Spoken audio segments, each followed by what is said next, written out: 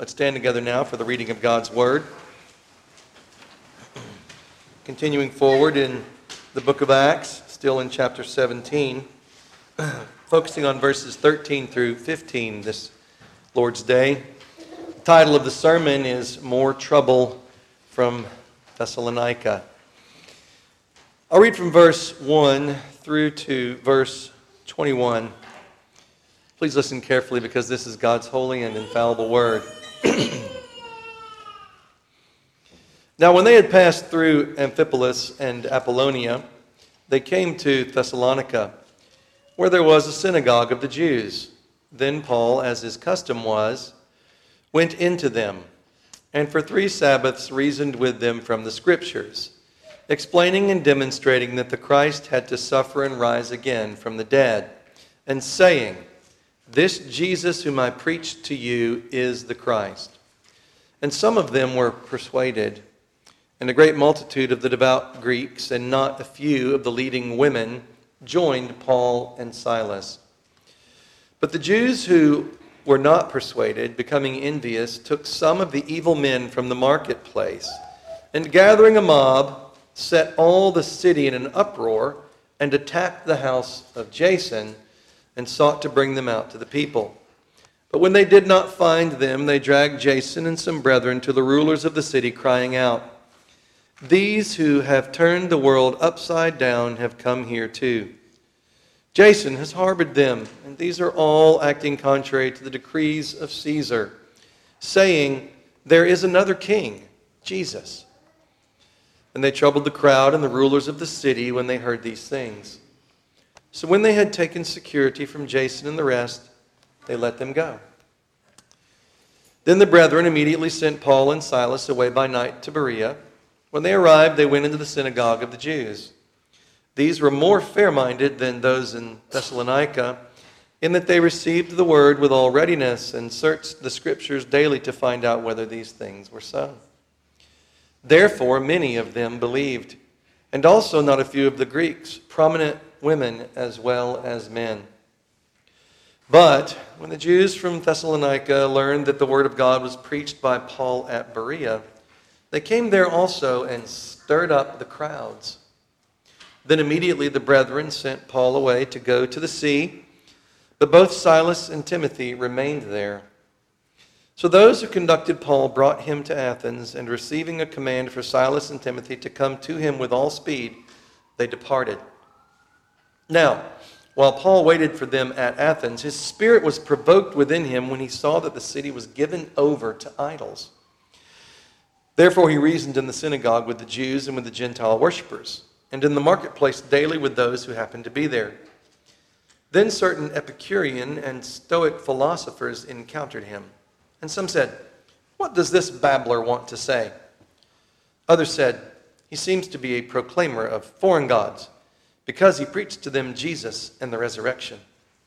And they took him and brought him to the Areopagus, saying, "May we know what this new doctrine is of which you speak?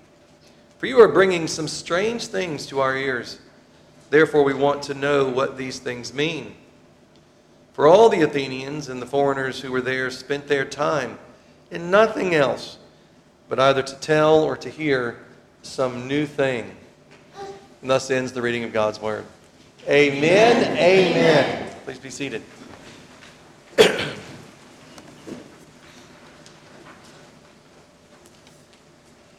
So today we'll see more trouble coming from these misled and evil-speaking and evil-acting Jews from Thessalonica. We'll see their meddling and their snooping. We'll see the way the brethren in Berea respond to this with wisdom and with urgency. We'll see how the gospel work wisely continues in Berea. We'll see more evidence that this strategy is not based on fear. And consider this for our own lives as well. We'll see the love of the Bereans acting to accompany Paul and help him, to guide him to Athens. And we'll see them even so much as taking a message back with them and it attests to their faith and their love for the ministers of God. And along the way and at the end, some questions to examine ourselves. You know how it is. It's easy to cast yourself in the role of the good guy. Well, may that be true of us. But also we know in our old man that we make the Thessalonican Jews look like Girl Scouts. So may we grow as a result of this. We're going to consider the devotion and persistence of the wicked. The devotion and the persistence of the wicked is set before us here today. And we'll contrast this with the loving perseverance of God's people. In addition, we'll consider the comparative wisdom of the two battling kingdoms, one based on fear and leveraging it, the other based on love and service to God. These are the kingdoms of darkness and light, encountering one another then as they continue to even in this day. By God's grace, we will examine the state of our own hearts before Christ and find out what yoke, by God's grace, what yoke is upon your shoulders today. Are we devoted like Paul? Are we compelled? Are we controlled by the love of Christ? Have we taken his yoke upon us and happily stayed there? Or are we more like the Jews of Thessalonica, controlled by selfishness in our devotion? You know, you might be sitting here today demonstrating great religious devotion, but from a heart like these Thessalonican Jews, a heart of fear and a desire to control and maintain your own will, not really submitted to God's will. This will often show up as a lukewarmness. Most Christians are not just going to openly say, I yoke myself to my own will. But what will happen is there'll be a lukewarmness that develops, kind of sitting on the outside, looking in at the battle, unaware that such a posture actually makes us friends with God's enemies. And so, where are you in regards to accepting and submitting to God's will in your life, no matter what may occur? And another way of phrasing the question is, have you taken his yoke upon you? And if so, do you try to squirm out from time to time? So let's look at these, and you'll see there in your sermon notes the map, which I hope is helpful to you as we see the travels of Paul and his team. They've been in Macedonia. They're on their way to Achaia at this point in the story. And you'll see today they're going to go from Berea. You're going to see him leaving Berea and going down the coast there. You see all the way to Athens. And also we'll be reminded of the distance there between Thessalonica and Berea, showing the devotion of the enemies of God. So the first portion shows us the snooping and the meddling Jews of Thessalonica. Snooping and meddling is a part of the devil's work. And it can be a part of your soul as well. It will be instructive if you see snooping and meddling in your own life to see how you are similar to these Jews from Thessalonica. Verse 13 says, when the Jews from Thessalonica learned that the word of God was preached by Paul at Berea, they came there also and stirred up the crowds. So I want us to, first of all, again, we looked at this last week, but it's worth noting again because the contrast is before our eyes. Note Paul's perseverance to continue preaching the word of God to the Jews, despite his prior suffering and persecutions at their hands. We remembered these things together last week, which were very severe, included even being left for dead. Perhaps he was dead when he had been stoned before, I think it was in Lystra. So what is it that keeps Paul moving? We looked at this in an earlier sermon, and it keeps him moving. It is the only force that keeps going forward. And it is, brothers and sisters, the love of Christ within Paul which compels him forward. His gratitude to his Savior, his knowledge and devotion to his glory and his majesty and his kingdom. We've read this scripture before. We'll look at it again, and may this be true for us. For the love of Christ compels us, because we judge thus, that if one died for all, then all died. And he died for all, that those who live should live no longer for themselves, but for him who died for them and rose again. This is the love of Christ, that we have unto Christ in gratitude. But it is also the love of Christ, his love, what he loves, placed within us, so that we love what he loves. Our affections are his, given to us. And we then become devoted to being his hands and his feet and his mouthpieces, his ambassadors in the earth. And we see here kind of what we've talked about in the Heidelberg. We don't belong to ourselves. Our only comfort in life and death is that we belong in body and soul to our faithful Savior, Jesus Christ. This inward reality controls Paul as he moves through his ministry. Now, we see, however, also great devotion from the enemies of God. The devil hasn't hung up his cleats, right? He's still sharpening them daily. And we will see this battle going on until the end of time. The devil will never stop, nor will the sinful old man ever give in to resisting God. We can't negotiate with our flesh any more than we can negotiate with the devil. So it is worth noting the persistence and the diligence of evil. It's one of the main points in this text. For example, recall it's a 45-mile journey between Thessalonica and Berea. Walking on that road, probably a 2 or 3 day journey. Maybe one day if you had a horse, you could get there. So they have intelligence about what's going on there in Berea. How did they receive that information? What is motivating them? It is their love for their own system. This creates within them their hatred for Paul's gospel, their hatred for the message that Jesus is the Christ, foretold in the Old Testament scriptures. And we need to take note of the zeal of these Jews from Thessalonica. They have sold themselves out to stopping Paul's mission. And it, I think, is an example to us of how so often the forces of darkness are far more committed than the people of God to doing the will of darkness. Think about this distance they had to travel, this proximity challenge that the enemies of God faced. Did they just throw up their hands and say, oh, it's too far? Oh, throw up their hands and say it's somebody else's responsibility? Think of the inconveniences associated with their intelligence gathering, the cost that they had to spend, the difficulty that it would have been for them to acquire this information.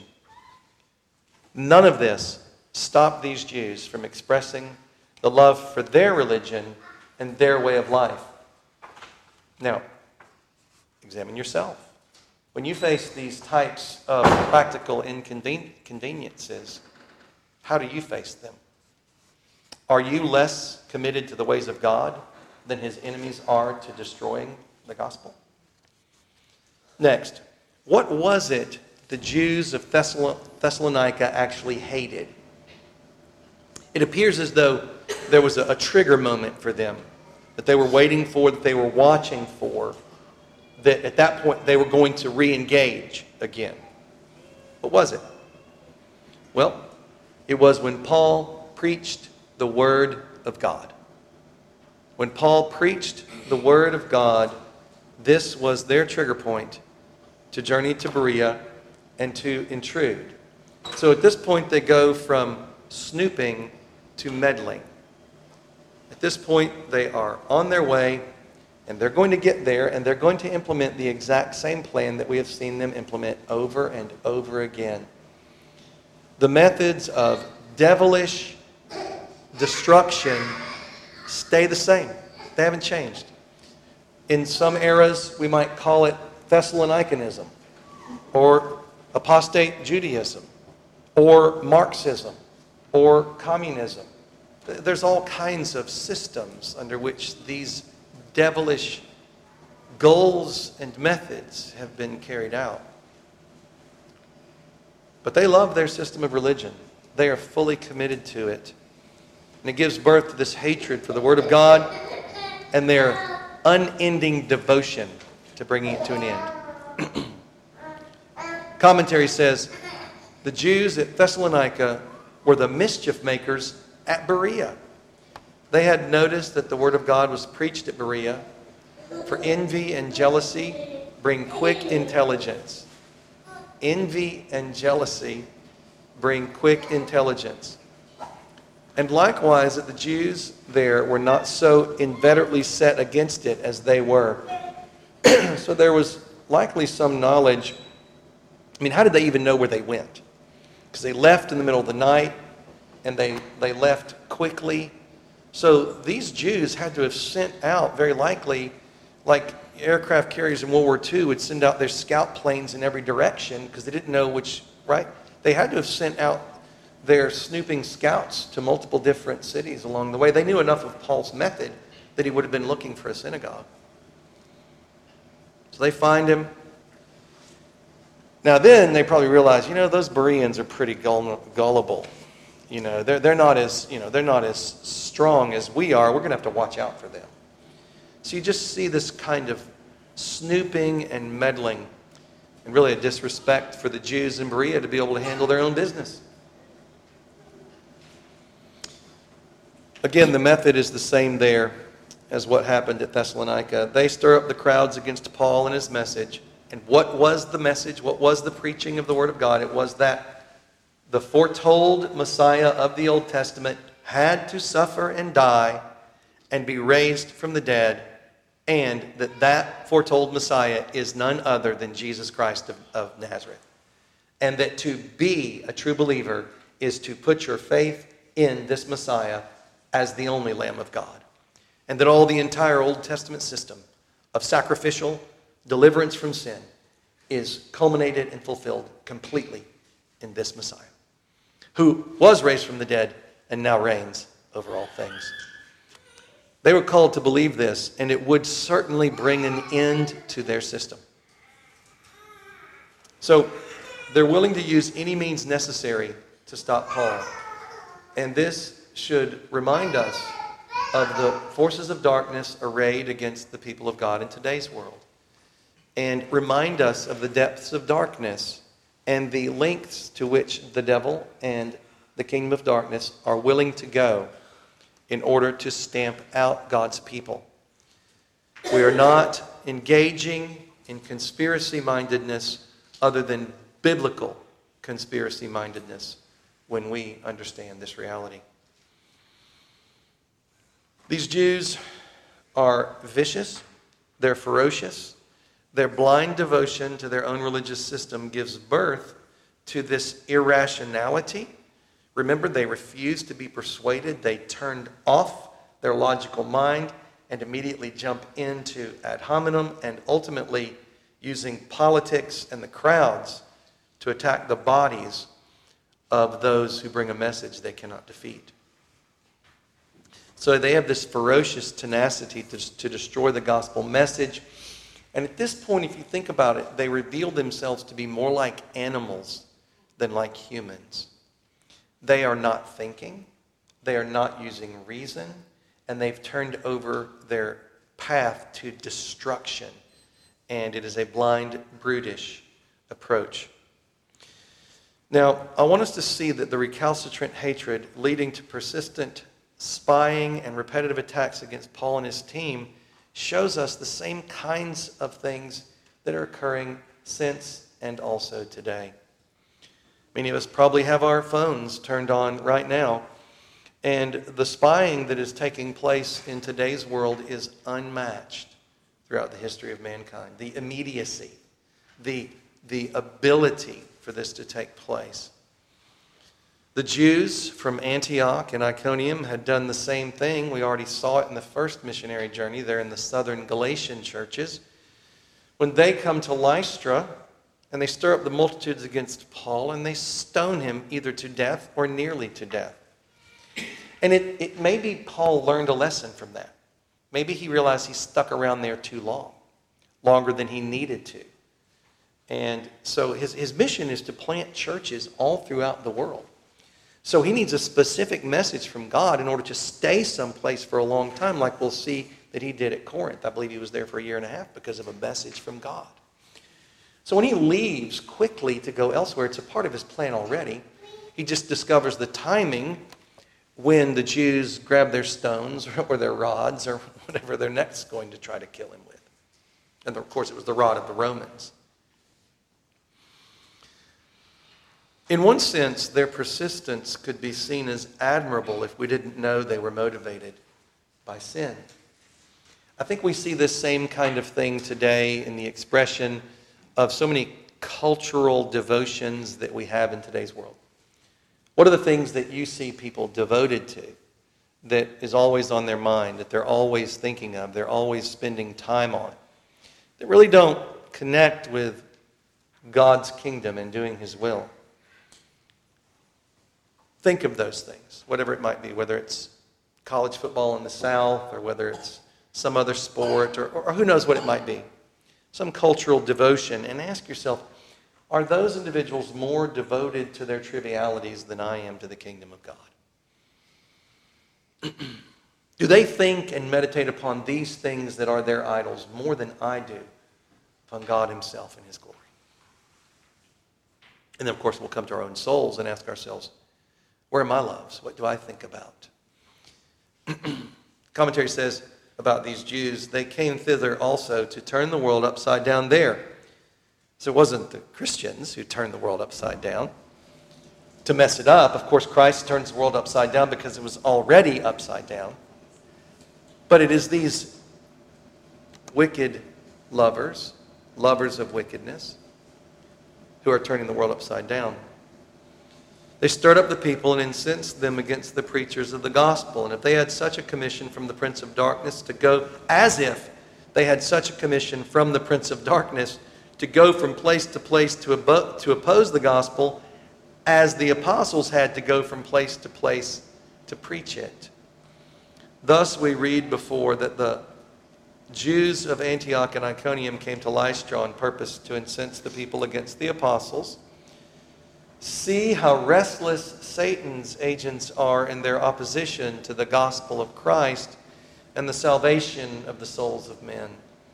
This is an instance of the enmity that is in the serpent's seed against the seed of the woman. And we must not think it strange if persecutors at home extend their rage to stir up persecution abroad.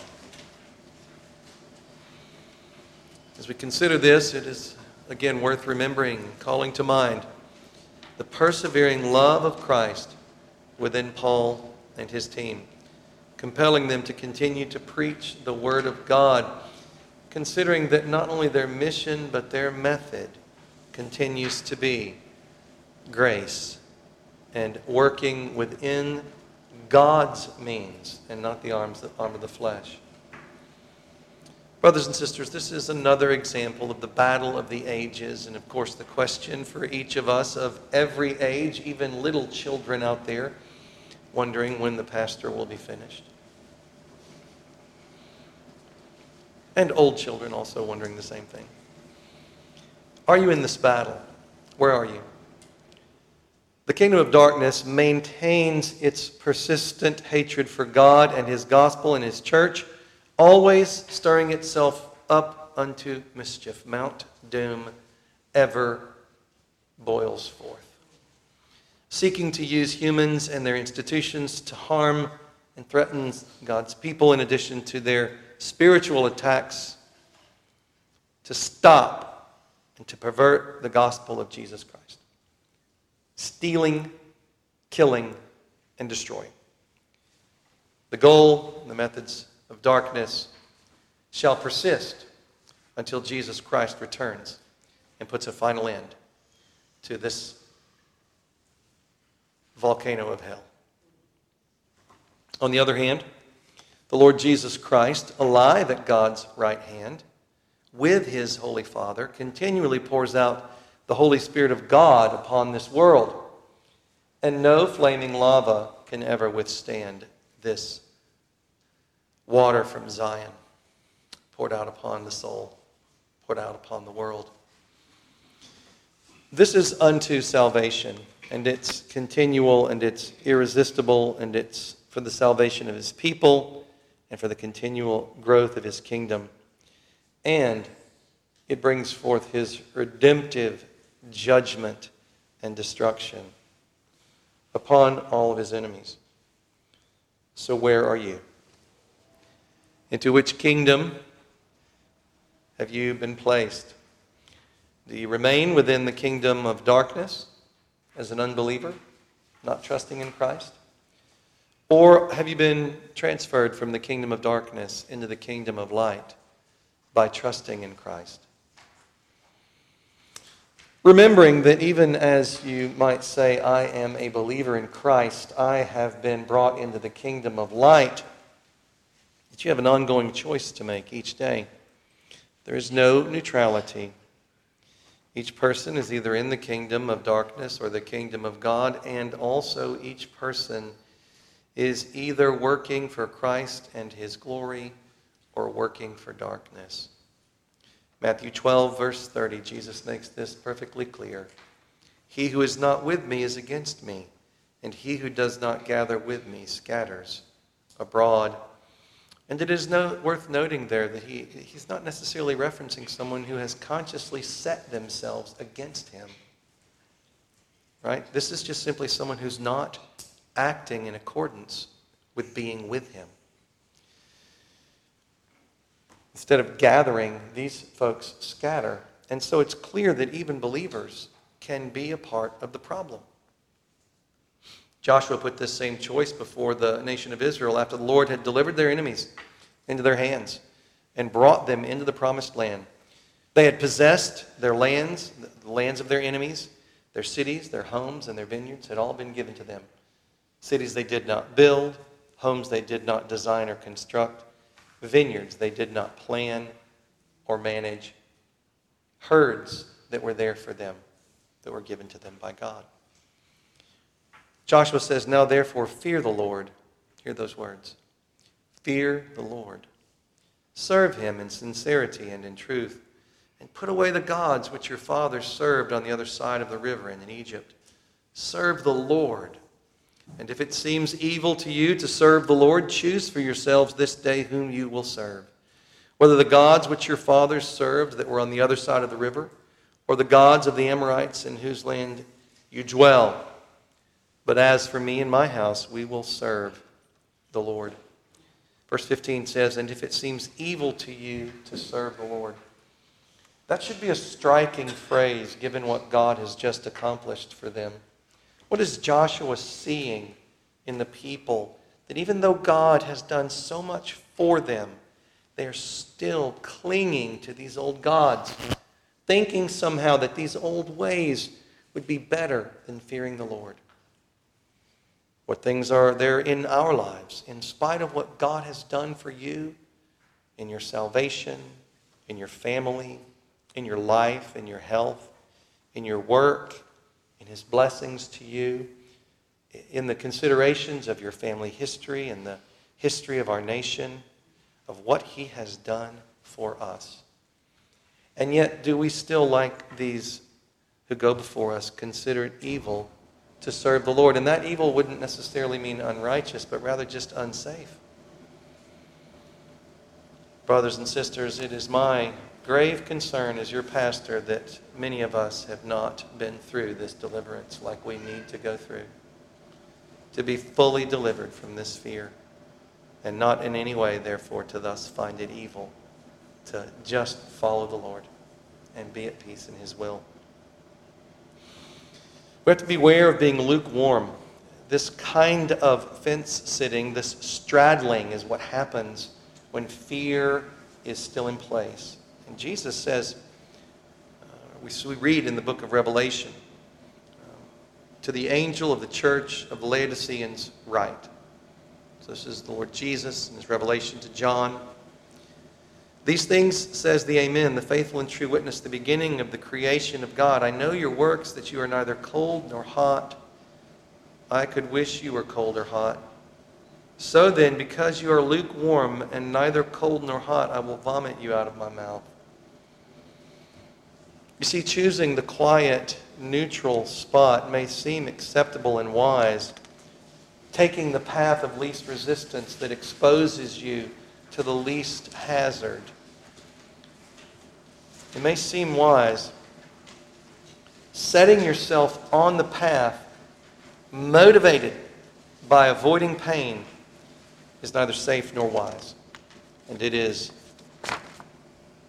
not based on feet planted on Mount Zion, but rather it is based on feet planted elsewhere. Now, the path of wisdom may utilize silence in order to avoid unnecessary conflict. Clever as serpents. But don't confuse this with embracing neutrality, being acceptable to God in order to make yourself go along the safest path according to your own terribly limited view of what is actually safe. This is dangerous, ultimately. Isn't that ironic? In our efforts to keep ourselves safe, we bring upon ourselves the greatest danger.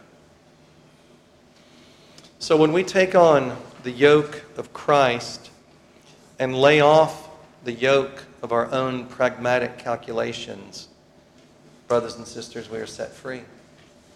And we are brought into this place of tranquility and peace that certainly was guiding Paul and Silas and Timothy as they were going through these times.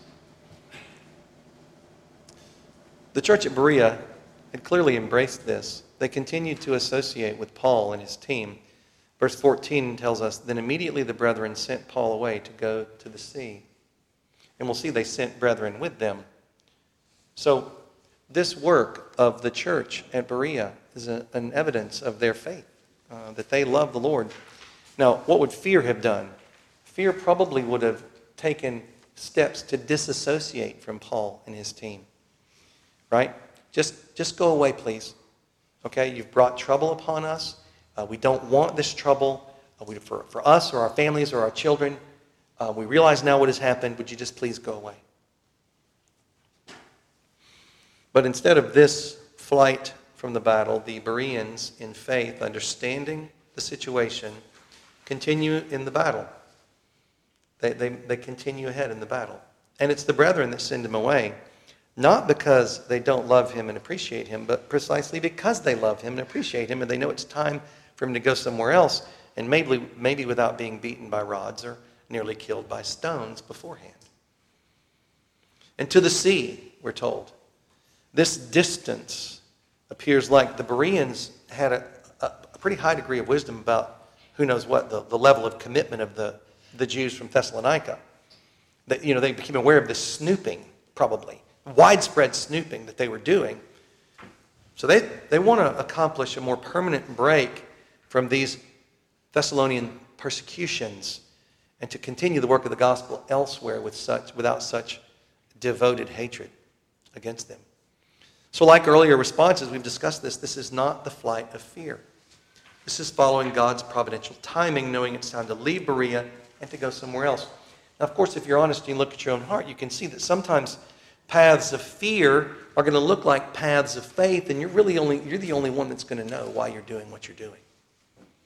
But it will come to you in a very clear, miraculous internal sense of peace that will utterly surpass understanding for you. You will experience this. Commentary says, this occasioned Paul's removal to Athens by seeking to extinguish this divine fire which Christ had already kindled. They did but spread it the further and the faster. So once we take on the yoke of Christ, likely yoked there with him, if you will, this yoke that he wore, and when we put it on, he's wearing it with us. But he's also the one with the reins in his hand guiding us. And I think it would probably be best to have our eyes poked out and just be blind oxen, letting the Master lead us, or so blinded by our fixation upon him that we are just glad to go where he goes. So we also see here this godly decisiveness on display from the Bereans. There's no time for debate and delay. The word is immediately. There are times, brothers and sisters, where we must act quickly and decisively, and it is not necessarily the same thing as being hasty. The principles were in place ahead of time, and when the criteria were met, they knew it was time for them to go. So they clearly had thought ahead. They were aware of the coming of the persecuting Jews from Thessalonica, and that they were busy and irritating the people against Paul, and fearing what it would come to, they lost no time, but immediately sent Paul away, against whom they were most prejudiced and enraged, hoping that this would pacify them.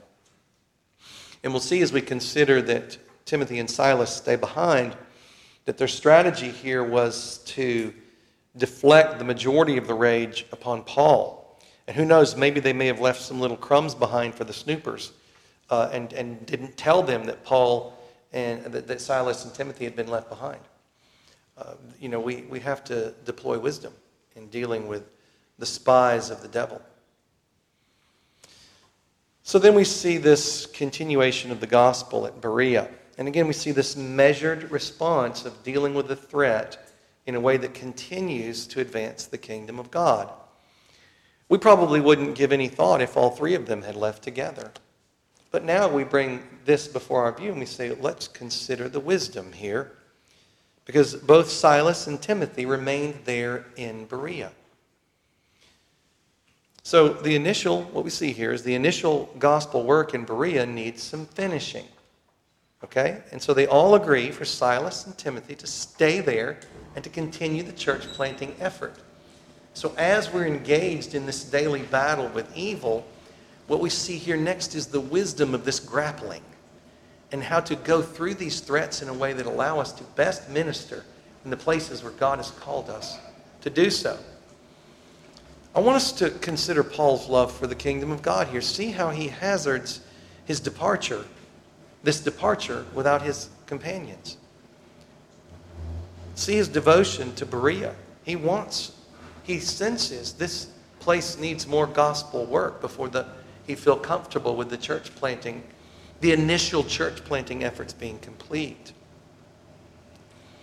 So what does Paul do? You see, his kingdom, it's not my will be done. It's thy will be done. Like Jesus said, nevertheless, thy will be done. His own comfort and fellowship needs are submitted to the needs of the Berean church. See Paul's priorities expressed here. And examine your own priorities. Do our priorities need a reshuffling? Paul prioritized the good of the church above his own comfort and needs. I also want us to note that this required some risk on his part because he hadn't been at Berea for a long time. He did not know these brethren very well. So he was expressing his faith in Christ and his love for God's church. I also want us to see that Paul's discipleship of Silas and Timothy had progressed. And of course, this is how discipleship works. They were becoming like Paul, enough so that he felt comfortable to leave them. Gospel discipleship eventually requires disciples standing and serving on their own without their mentor's presence. This is a very important principle of life, brothers and sisters. You can ask yourself questions such as, what is the future of my family? What have I passed on to my children? You can ask yourself, what is the future of Cornerstone Presbyterian Church? It is bleak if we look only at what we have done and accomplished so far in terms of discipleship for future generations. Would you agree with that assessment of our current state and deficiency? But of course, we rejoice in our weaknesses and insults and our persecutions and our difficulties, knowing that these things come to us from God, so we can be content even in these difficulties. But it is worth noting, how can we grow up in discipling others, being discipled and discipling others? Commentary says they retained Silas and Timothy there, who, now that Paul had broken the ice, might be sufficient to carry on the work without exposing Paul. So in this, we see so much unspoken happening in the time that has passed since Timothy and Silas joined with Paul. Where did Silas come from? Where did he originate from? Do you remember? Anyone remember? Jerusalem. Remember? The Jerusalem Council. And he came down with them and he stuck around. And now here he is, planting churches in Achaia. And Timothy, we know he came from the Lystra Derbe region during the first missionary journey. Do you think Paul had any direct hand in Silas coming from Jerusalem? Maybe. But God just provided his need. Do you think Paul expected to show up and find God's work in Timothy? Just plopped right into his lap? Probably not. So we need to trust the Lord for him to supply our needs here and for his church elsewhere. So what happens next? Well, the Berean servants take Paul to Athens. The text says, so those who conducted Paul brought him to Athens. And this idea of conducted means that these Berean brothers took charge of Paul, and that Paul submitted himself both to the plan and the men who would guide him to Athens. It's as if perhaps they left so quickly that no firm plan of travel had yet been made, and perhaps even no firm plan of destination had yet been made. So I want us again to note Paul's trust toward these new brethren as he submits himself to the will of God in this fast-moving situation. Sometimes following God requires us to allow ourselves to pass through situations that have great amounts of uncertainty. Okay, the Lord will take us into spots where we don't have the level of trust that we'd like to have to move through that situation. Sometimes he will take us into situations where we have to trust him a lot more than we'd like to. Of course, what does that reveal to us? That we need to trust him like that at all times anyways. Next, note the extensive devotion of these new brethren. These are new believers in Christ. They leave behind their families and their security for this journey, associating themselves with Paul at this close level, and we take on all the risk of being closely associated with him. They didn't know whether they were going to escape the eyes of these hateful Jews. They knew they could be caught. Their families being left without them. Think about the faith that they had, the risk that they were willing to take for the kingdom. Commentary says, so long Paul stayed at Berea, and such success he had there, that there were brethren there, and sensible, active men too, which appeared by the care they took of Paul. What a great blessing that God gave to Paul there at Berea. Not only the reception of the gospel, but the fruit of that faith at this time, the love that he received. We're going to talk more about Athens next week, but now about Athens, we hear Matthew Henry say these words. The Spirit of God influencing Paul's spirit directed him to that famous city, famous of old for its power and dominion when the Athenian commonwealth coped with the Spartan, famous afterwards for learning. It was the rendezvous of scholars. Those who wanted learning went thither to show it.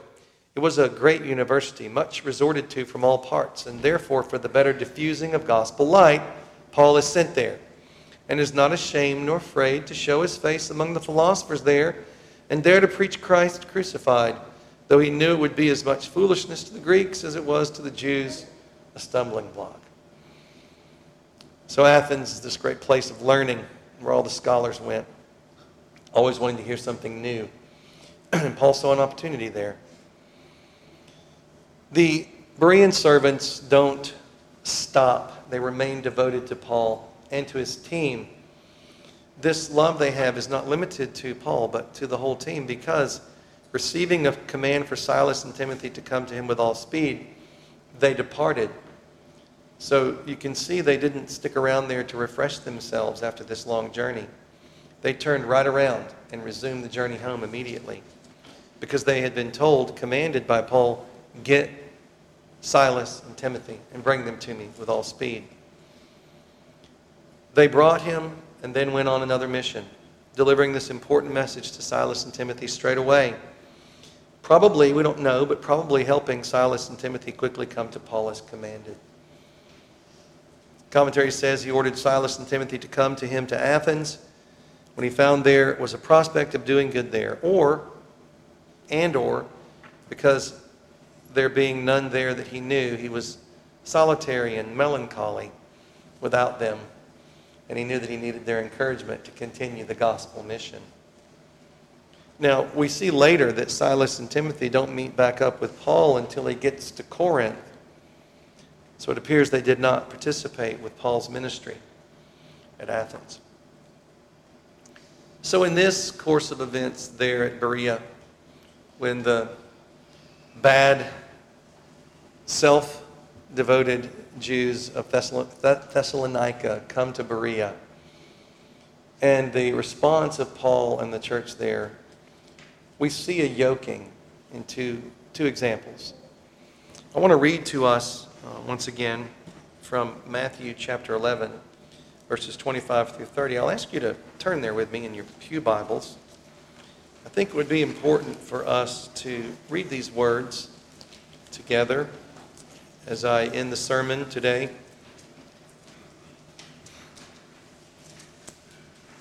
Nevertheless, not my will, but thy will be done.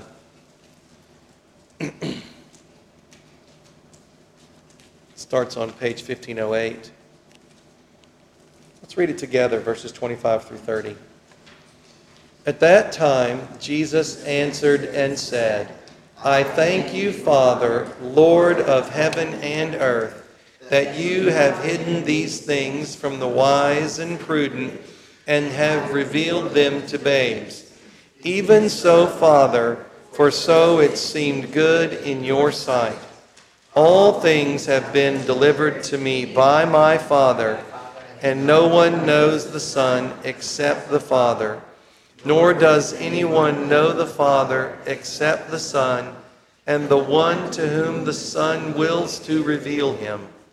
Come to me, all you who labor and are heavy laden, and I will give you rest. Take my yoke upon you and learn from me, for I am gentle and lowly in heart, and you will find rest for your souls. For my yoke is easy and my burden is light. So Jesus is standing up there before the Jews, presenting himself to them as their Messiah, calling them into salvation, which he equates with knowing God. Nor does anyone know the Father except the Son, and the one to whom the Son wills to reveal him. This revelation of God to our souls, Jesus lays himself out there for the Jews to see. He is the promised Messiah. And this message is not, this promise, this commandment is not for all. Not here anyways. It says, all you who labor and are heavy laden. So if you're here today without a laden soul and not knowing the labor of this life, being fully at peace in your soul and in your life, then you don't need to hear what Jesus has to say. But I think if you've walked a bit in this life, you've known being heavy laden. You've known labor and a soul that is weighed down and the need for rest. This rest is what Paul and his team display to us time and time again. No hint of grumbling or complaining about these hardships that God brought into their lives. They were fully submitted to God's will, even to the extent of giving up their own lives, if need be. Acknowledging that We are only stewards in this life. Nothing that you have is your own. This stewardship mentality is the taking on of the yoke of Jesus Christ. And it is the transferring of all the burdensome weight of believing that you own your own life, believing that you own your own family, believing that you have some plan that is going to definitely occur, clinging on to what you want, wanting what you want, and not releasing it. So many will come and they will find this rest, that salvation. Many of you, most of you, I think, probably have known this salvation, this taking on of the yoke of Jesus, this rest in the forgiveness of sin and the devotion to his ways, the mortification of the flesh and the hatred of the old and the putting on of the new. But you fight against it, don't you? We want to take the yoke off sometimes because we have this idea of what it was going to be like to wear it. And these tests of faith come often, but they especially come early in the life of faith. We see this with Abraham. We see it with others. We see it in the Bereans, this early test. We quickly discover that taking Christ's yoke often means the total destruction of our own little fantasy worlds that we've concocted in our minds. These wish dreams that we need to be quickly disillusioned of, which is good for us. When we release these things into the Lord's hands, we can say, what's the worst thing they can do? Kill us? Amen. And this is where the rest comes. Take my yoke upon you and learn from me, for I am gentle and lowly in heart, and you will find rest for your souls. Stay in his will. Release your own little plans to him over and over again. Not my will, but thy will be done, Father. It brings a whole new meaning to praying the Lord's Prayer. As you pray that portion of the Lord's Prayer, it's not just asking for his kingdom to come and to invade this earth, but for you yourself to be content with whatever he does. This means a holy detachment from all the plans and goals that you have in your life. Okay, whatever it may be. Okay, maybe you imagine some future state of your marriage relationship. Or maybe you imagine pregnancy and children. Maybe you imagine your children serving God in a certain way. Maybe you imagine your business or your finances. Who knows what you have in your mind? Not my will, but your will be done, O God. The Lord gives and the Lord takes away. Blessed be the name of the Lord. And then we're learning from him. We're in this yoke with him. You see, Paul, he's not trying to give instructions to God. He's blinded by his view of Christ. And wherever Christ leads him, he goes there. This is learning from Jesus. Learning from Jesus means when he's guiding you, you're not fighting against it. You're not kicking against it. You don't have that internal striving and struggling. You're not urging at the reins, trying to go faster than he goes. You're not digging in your heels, refusing to move when he's moving you. You're not trying to go right when he's going left or left when he's going right. And over time, after you've learned from him long enough, you realize, hey, I bet he wants me to go this way. And about the time you start to go that way, you realize he's already guiding you there. And he was as you even thought it. Walking in the Spirit. Living in the moment with the Lord God as he directs you and guides you. This is a light burden. This is an easy burden that we take on ourselves. And this is what Paul and his team demonstrate to us. And this really is where peace is. Because when we are yoked up with the one, the only one, who is gentle and lowly in heart, we have there and only there rest for our souls. So, to the extent that you have turmoil in your soul, probably, especially if it's persistent, there's a straddling of two worlds going on in your life. And it's become so familiar for you that you think it's normal. And you hear the command of God, do not fret, it leads only to evil. And you think, what does that mean? Of course anyone's going to worry. Not so. Not so. Will we suffer? Yes. Will we grieve? Yes. Do we need to fret or be anxious? Not at all. So may God deliver us into this kingdom of peace, where our Prince of Peace is yoked up with us, and he guides us, and he takes us in his path, no matter what external forces we face.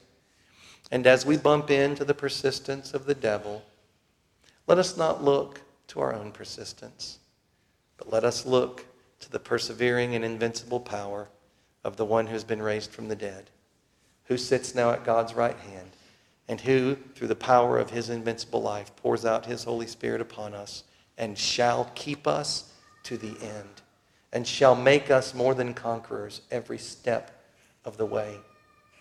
There's a temptation to focus on yourself with messages like this. Oh, I just need to yoke up. No, we need to receive the power of the one who ultimately has yoked us to himself, and he will lead us, and we can rest in him. Let us pray.